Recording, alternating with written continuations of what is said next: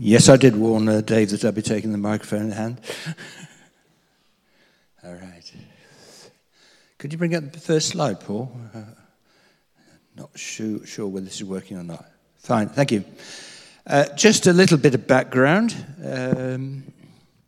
Andy was, in fact, going to do this service, but family situation has intervened, and he'd written out an outline of what we were going to talk about, gave it to me, and I then had a very nice chat with him just over a week ago. I put my own thoughts into what he had, and he said, yeah, that's just what I want you to speak about. So if you enjoy and benefit from this particular sermon, then thank Andy. If you find it less helpful, then come and see me afterwards. And it's about acts of service. We find, if you read in the scripture, that service is very much part of God's nature. If we were talking about a human being instead of God, we would probably say it's part of his DNA. Really very much part of what he is. And of course, the essence of what we believe about God is actually embodied in what we call the Trinity. I know that's a controversial thing, and some people say this is totally wrong, but it's certainly what Christians believe and have done ever since the time of Jesus. And we see that in the fact that the Father sent the Son of Man, sent Jesus. And he sent him to be not to be served, but to serve. Did anybody watch the coronation? Yeah, most of you did. Right at the start, a young chorister actually welcomed the king, and the king responded by saying, I come not to be served, but to serve. And of course, we'll be looking at a king in the years to come and saying, has he kept that promise? Certainly, if we think about his mother, the Queen, she certainly did. So, but the aspect of being great, God Almighty, is seen out, not in us serving him, but in him serving us. And this doesn't just apply to the Son, to Jesus. It also applies to the Holy Spirit. Jesus said, I'll ask the Father, and he will give another advocate, a Holy Spirit, to help you and to be with you forever. So through the Holy Spirit, we are being served by God. And that is the reason that he sent the Holy Spirit to us. And let's get this idea that in service and as we look at God, we are actually getting involved with that. We are getting involved in God's work of service to humanity. And it's great that he is involving us. Sometimes you think it would be better if he just left it to himself, because we seem to mess things up. But actually the thing that he wants to do, because it's a blessing for ourselves and for others, is to be involved in that service, together with the Father, the Son, and the Holy Spirit. Right. I don't know what idea you have when we talk about mission. Certainly, there are aspects of preaching the gospel, of sharing what God has done for us, sharing that Jesus came to die for us and all that sort of thing. That's all part of it. But I want you to think a bit wider than that. A few years ago, people came up with the idea of Mission Day, which is God sending, and God sending himself in the person of the Trinity, but also sending us as well. And that it's wider than just what I was speaking about. It includes service, and service is very much at his heart.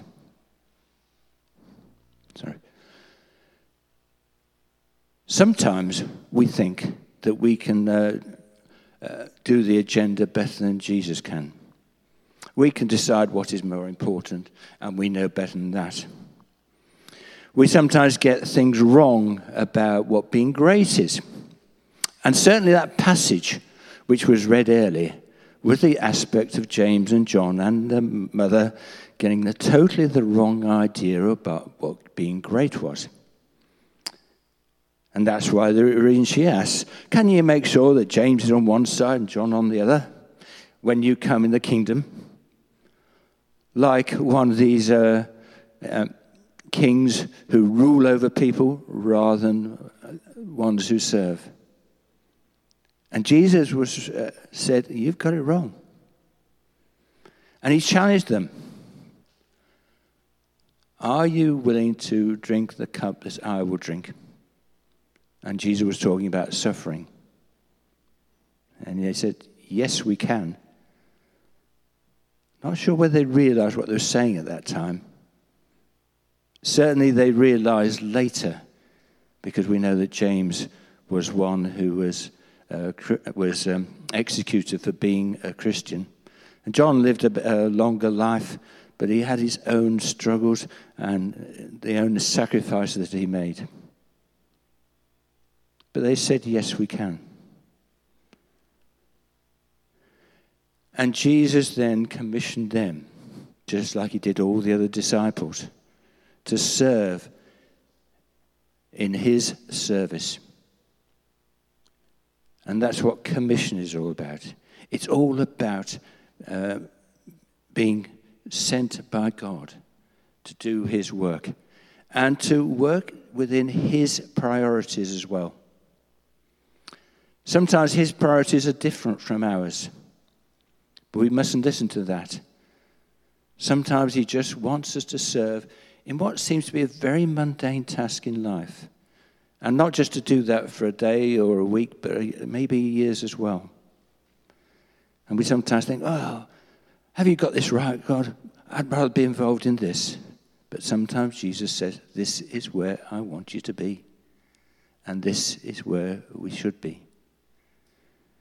And I think we're learning now as Christians and as the church that we really should be involved in serving mankind, humanity, whether it's in this country or overseas, but with a servant heart. And that is what our commission is all about.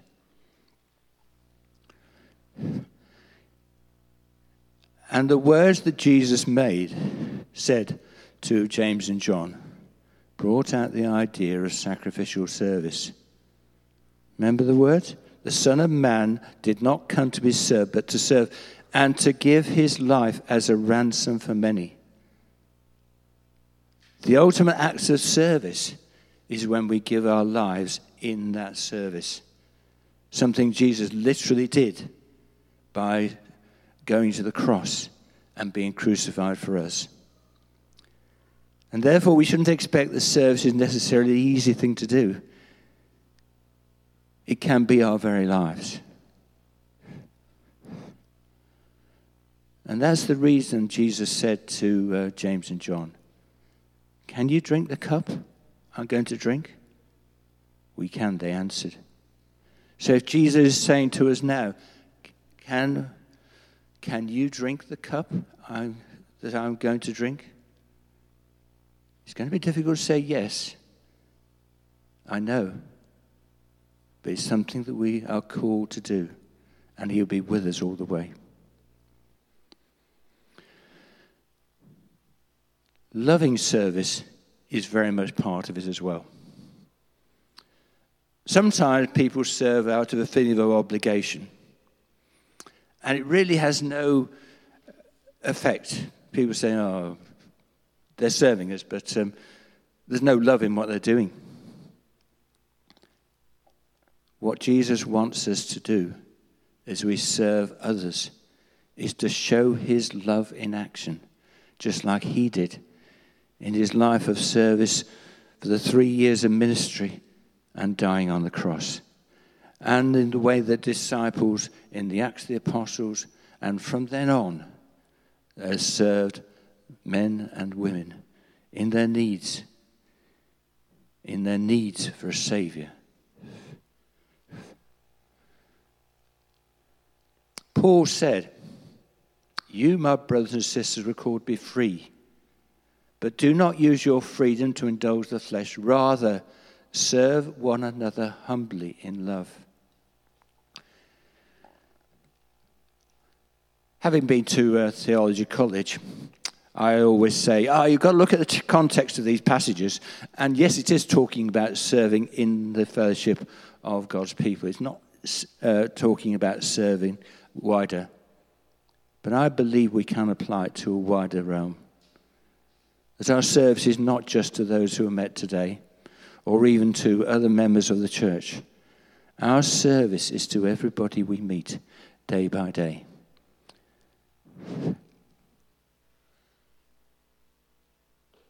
This would be very difficult if we didn't have the Holy Spirit working in our lives. Because the Holy Spirit, as well as everything else, can guide us. Now, there was a time when Paul was doing his missionary journeys, and he got a bit stuck. It says that he wanted to go into a certain place, but the Spirit of God wouldn't let him. So he was probably a bit devastated. What on earth am I doing here, and what does God want me to do? And Becky, would you like to tell us what all that was about?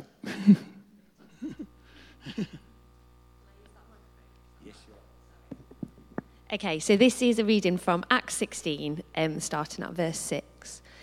Apologise if I don't pronounce the places correctly. Paul and his companions travelled through the region of Phrygia and Galatia, having been kept by the Holy Spirit from preaching the word in the province of Asia.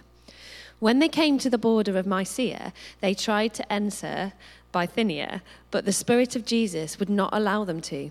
So they passed by Mysia and went down to Troas. During the night, Paul had a vision of a man of Macedonia standing and begging him, "Come over to Macedonia and help us." After Paul had seen the vision, we got ready at once to leave for Macedonia, concluding that God had called us to preach the gospel to them.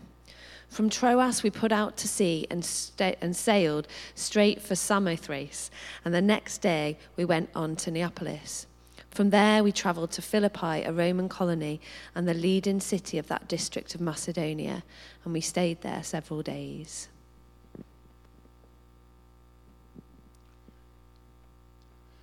Come over here and help us, was what the man from Macedonia said.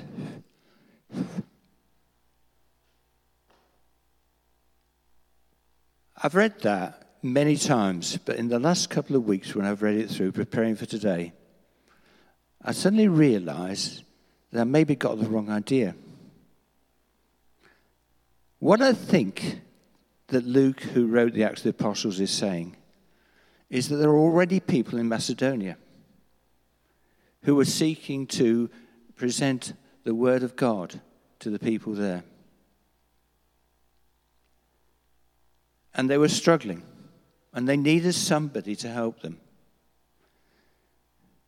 And Paul, of course, had experience of preaching the word in various parts of what is now Turkey. So I think they actually started praying for somebody to help them. And I believe that this was all what the vision, because the man from Macedonia that Paul saw in the vision was saying, "Come over and help us." So this, I believe, was a call for Paul to go with the Christians there.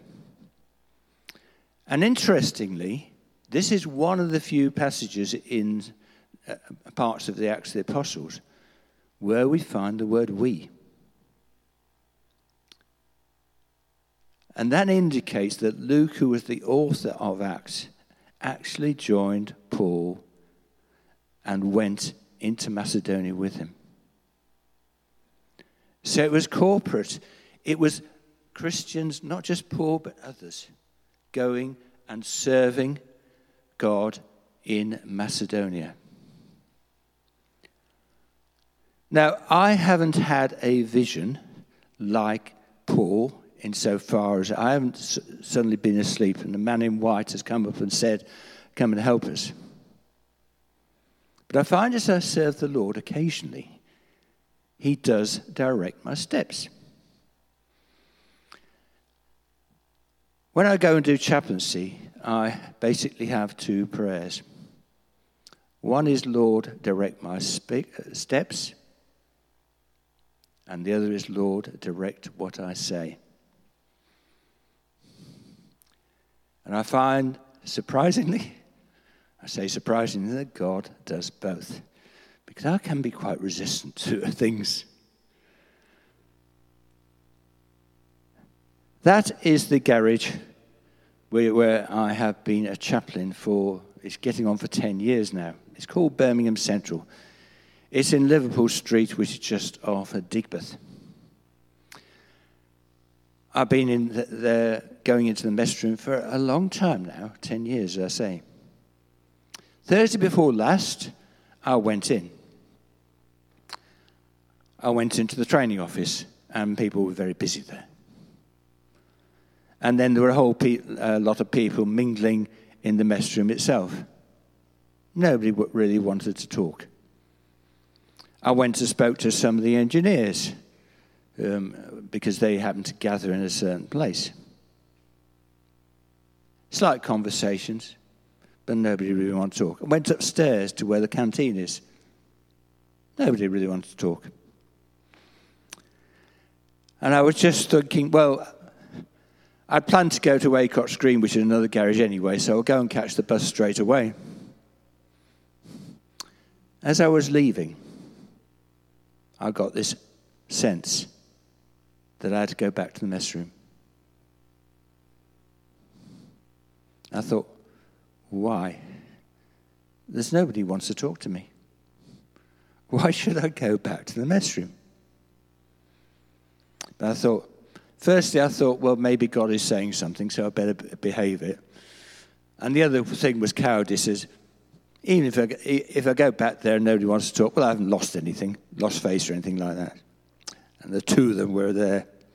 I'm afraid I have to admit the second. But I went back in. And there was a guy who was sitting on one of the couches. And I sat next to him. And he told me all about his career. He'd actually, as an engineer, and he got to the ripe old age of 66 and was actually just part-time there, coming in 3 days a week, as well as 5 days a week. And he was talking about, I'm not sure, after doing this for a year, which is my commitment, whether I'm going to continue or not. And he was asking what I felt about it, and what advice I could give him from my experience of 10 years retirement. It's a good conversation. Didn't necessarily bring too much of the Spirit into it. And then I found another person whose family had come from Jamaica quite a number of years ago. I knew him a little bit better and started speaking to him. And he started talking about the fact that money is so important, and started talking about Christians like these American evangelists who had vast amounts of money. So we started talking about that as well. And I said, we've just appointed Pastor Andy, and we're not paying him loads of money. Andy, you're probably going to listen to this on the tape. Please don't send a posse from Bam just because we said that. And so I said, what about all these rich churches? And I said, well, if you speak to our treasurer, you will understand that we're not that rich. We sort of just find it difficult to make ends meet. Anyway, we did start talking, and he then did say that he had actually been impressed by Christians and the way that they serve and everything like that. And said also about his own father, who's now back in Jamaica, who's returned there, and had gone for a number of years without going to church at all. But now back in Jamaica, he's actually found a good fellowship. That particular driver is not worshipping in church at the moment. But I just hope that the conversation I had with him would actually lead him to resuming his Christian walk. So that was 2. So God seemed to be speaking with that. Then I went out, standing just on the left of the picture, and there was a group of people who gathered. Now, if I'd have gone straight away, they weren't there. But having gone back, they'd actually gathered. And I recognized one person as a female bus driver, a very strong Christian. She has a fantastic testimony. She was in stage 4 of cancer, which is pretty desperate, to be frank. But through treatment that she's had, including neutron beam therapy, she was told a few months ago that she was clear. And how much, she not only, of course, put that down to medicine, which is good, but also to the Lord. And I had a chat with her and about her own illness, and she said, I haven't been feeling very well. And he said, oh, what does this mean? She said, it's all right. I've been told that it's not return of the cancer. It's fine. It's just a general illness. And she was talking about this with a group of people as well, including myself. So I started to realize that it was God that had said, go back to the mess room, even though my inclination was to clear off as much as possible. I wonder how many testimonies you have yourself of God speaking to you. I hope you have. Now, sometimes people think about service. They think about Andy. They think about the VOT. They think about those who teach in Sunday school. They think about maybe those in hospitals, etc. And very often they think, well, this isn't me. I just do a normal job, they might think, day by day. Or I'm retired and I just speak to people in shops and places like that. Is this really service? Is this what God has called me to do?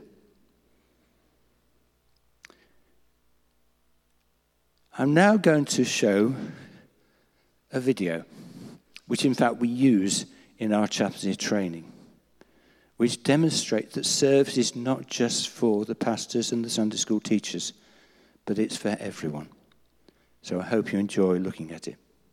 You don't get other things, and I've seen it several times because, as I say, it's part of our chaplaincy training. I don't want to be seen doing shoddy work as a Christian. I believe that my work is a high calling. The idea also that I want to save the neighborhood, rather than have buildings which are just falling down, an eyesore, and which have an effect on that neighborhood. She wants to go in and not tear everything down and start again, but actually work on those. And she looked on it as a way of serving God. So I wonder how that relates to your daily lives. Whether maybe that video has helped you see things in a different context. Or maybe something that's been said today will do so. Our acts of service, what's all that about? I'm now going to ask you to do a few things, because I've been speaking quite sufficient. Firstly, divide into groups of about 4. I'm not worried whether it's 3 or 5, but somewhere around then. And talk to each other. Examples that you have been able to give loving service to others, and which have caused blessing both to yourself and to the people you've been serving. So talk about those sort of things and with each other, and make sure that everybody in the group has an opportunity to contribute. Then maybe talk about the more difficult things, where it's still service, but it's been challenging. Maybe you've drawn a lot of criticism, and maybe that criticism has not been deserved. Maybe talk about those, a bit more difficult, I know. And the third thing, how did these open our eyes to who and where Jesus is? How did this display Jesus in all this? Now, afterwards, Kate is going to go round with a roaming microphone. Frightening. If there's a story there, and you hear somebody tell a story, that's a bit good for us all to hear about. Tell them that, and so when Kate comes round, she won't be looking round and nobody's going to put up their hand. She'll have actually somebody to speak to. Right, how long can we be doing this, Becky and Kate? About 10 minutes or so? Is that right? Would that be okay with the Sunday Club and everything like that? 7 minutes. Morning, everyone. I'm Charlie, if you don't know me. I have been. You guys will be paying me afterwards to do this. So mine is about work and having the potential to speak about God at work, and I do it all the time. And I was saying that my colleagues will come up to me and say, "Oh, Charlie, you're always happy. Can we have a conversation?" And I'm like, "No, you need to leave." And they just sit down and start talking. And I thought, okay, well, that worked.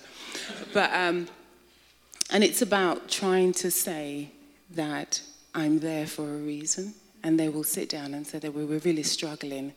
We're really struggling with our mental health. And I'll say, pull up a chair, and they'll talk. So we were just talking about a presentation I had to do. I work in engineering, so we're doing vehicle launches. And God is really funny. I'm in charge of lighting and harmony. Anybody who knows me knows that's completely opposite to my personality. But what I prayed about it, and I'd sat and worked through it with my husband, and I said, I'm going to... So we have this thing called the Creators Code, which I'm really opposed to, the presumption that we are creators. So I put up a presentation, and I put on it how the real creator does lighting. And I had slides of the heavens at night. I did the sunrise, midday, sunset. And they came in, and it's like a power wall. So imagine that whole wall, the presentation. And these are like hardened, designers, engineers, and they looked at it, and they were like, that's amazing. And what I was saying is, when the creator does lighting, there's no environmental impact. It works, first of all, and we are marveled by it. So they didn't want to leave the room either, which was another issue. I forgot to say. I was like, can you please get out? And they were just looking at it, and it's a reminder that this is why I'm here. So that's my 2 pennies worth. Mine isn't as glamorous as that story. No, mine is just with my neighbour. So every year I'm sort of getting more into gardening. We had a lot of plums, and always more than I can eat. The children will have one, and there's about 500, and I'm like left with 458 or 98. So I felt like God was telling me to give it to one of my neighbours. Now, my relationship with most of my neighbours is I'm a bit like, if you remember that programme, Keeping Up Appearances, Hyacinth will be out watering her plants, so I'm a bit like that, watering my plants as my neighbours come, oh, she's out, go back inside, or, you hear the car screeching further back, so I'm not sure what that's about with one of them. But anyway, God was saying, no, you need to give this punnet of plums to the neighbour, so I was like, oh, I don't really want to do this, because, he always runs in the house when I'm on the garden. So I gave him the plums. He sort of took a bit of a while to come to the door, didn't quite look himself, and sort of left them.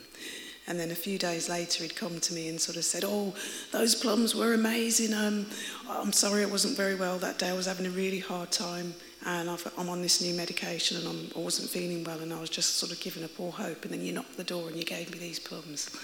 I'm so grateful.